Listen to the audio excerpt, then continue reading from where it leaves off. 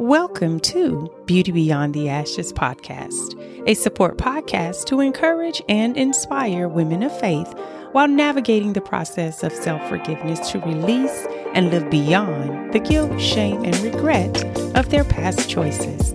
I am the creator and your host, Tanya B. Jones. Hello, friends. How are you today? This is Tanya B., and you are listening to Beauty Beyond the Ashes podcast. I am supposed to be on break right now, but I could not stay away. It's just the way it is. When God speaks to you, you cannot just hold on to it. And I felt that this was so deep that I didn't want it to go unsaid.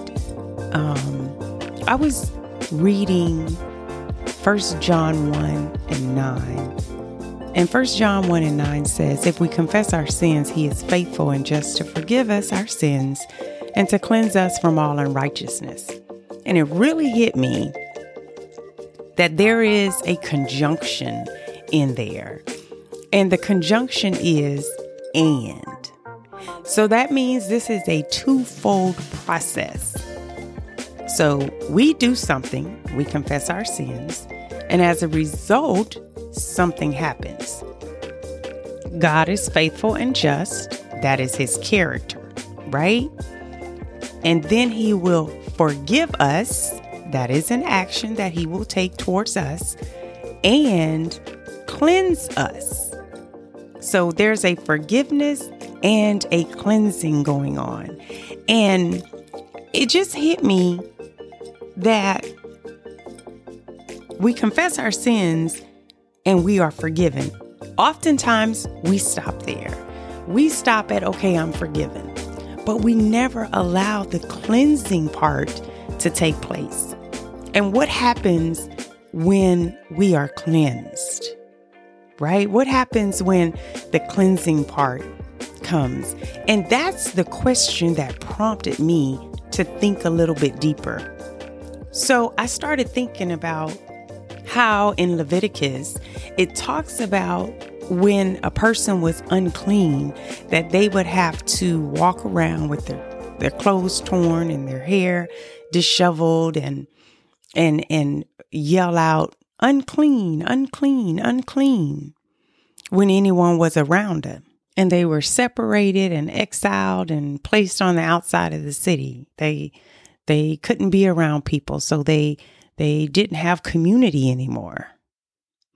And that's what we do when we're holding on to shame and guilt. We get around others and we begin to tell ourselves, you're unclean, you're unclean, you're unclean. And oftentimes our behavior reflects what we're telling ourselves on the inside. We begin to look disheveled, look like our hair is all messed up, our clothes are all torn. We begin to behave as if those things are the case. It's not. Because if we have confessed our sins, then he has been faithful and just in his character and has forgiven us. Not only has he forgiven us, but he's cleansed us. He's cleansed us, right? We're walking around continuing to condemn ourselves for things that we've done in our past because we're holding on to this shame. We're holding on to the guilt. We're holding on to the unforgiveness when we should let all that go. Let God cleanse that away. Accept that cleansing. Now, in Leviticus, it tells us once they were declared clean, what were they able to do? They were able to go back and commune, come back into the city, come back into their rightful place, come back into their family, and begin to live their lives. That's what happens when we allow God to cleanse us of all the unrighteousness, right? We're free. We're free to come back home. We're free to join back into the community. We're free to exercise the gifts that God has given us. Y'all better come on and accept that that forgiveness and allow the cleansing process to happen. And listen, I wrote a note to myself. Let me pull up my note, y'all. So I said, once we are forgiving, walking in it is new. So we must practice walking in forgiveness. So when those old thoughts try to attack, you fight back with the reminder that you are not only forgiven, but you are also cleansed by the blood of Jesus Christ.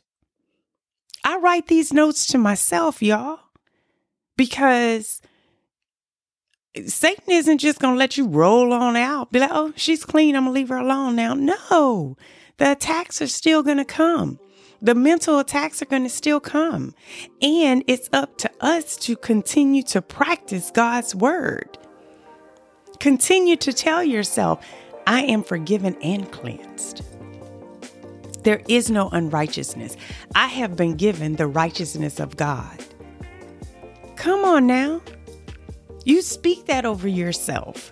You speak that righteousness over yourself. You speak God's word over yourself. You accept that forgiveness. And you wear it. You wear it like a crown.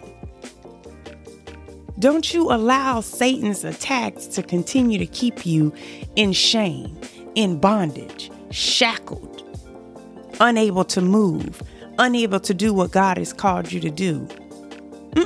We're not doing that anymore. We're not playing that game. No more games. We are serious about this. And y'all, I just couldn't keep this to myself. I couldn't hold on to this. I want you all to understand. I want you all to live. I want you all to be free. That's what this is all about. We are all about forgiveness, restoration, freedom, healing, and wholeness. There's a purpose and a calling on our lives, and we're going to go in it and we're going to walk in it in courage and in boldness. Okay? Listen, I'm going to get on out of here and go head on back to my break. But listen, thank you all for joining me today. It was quick. It was to the point. I want you all to continue to listen. I don't even know if I'm going to be able to stay away during this season. I will come back as God gives me a word to give you. Okay? Listen, would you all please go rate and review the show? You guys know I like to read the reviews. I'm going to be doing that again once we go back into our new season. So while we're off, go back, listen to some episodes. I'll be dropping some maybe 10-minute episodes as we're on our breaks. But I want you all to go ahead on and rate and review the show. And you know what I always say, don't be so uncomfortable with the darkness of your past that you're too fearful to walk into the light of your future. I'll talk to y'all soon, okay?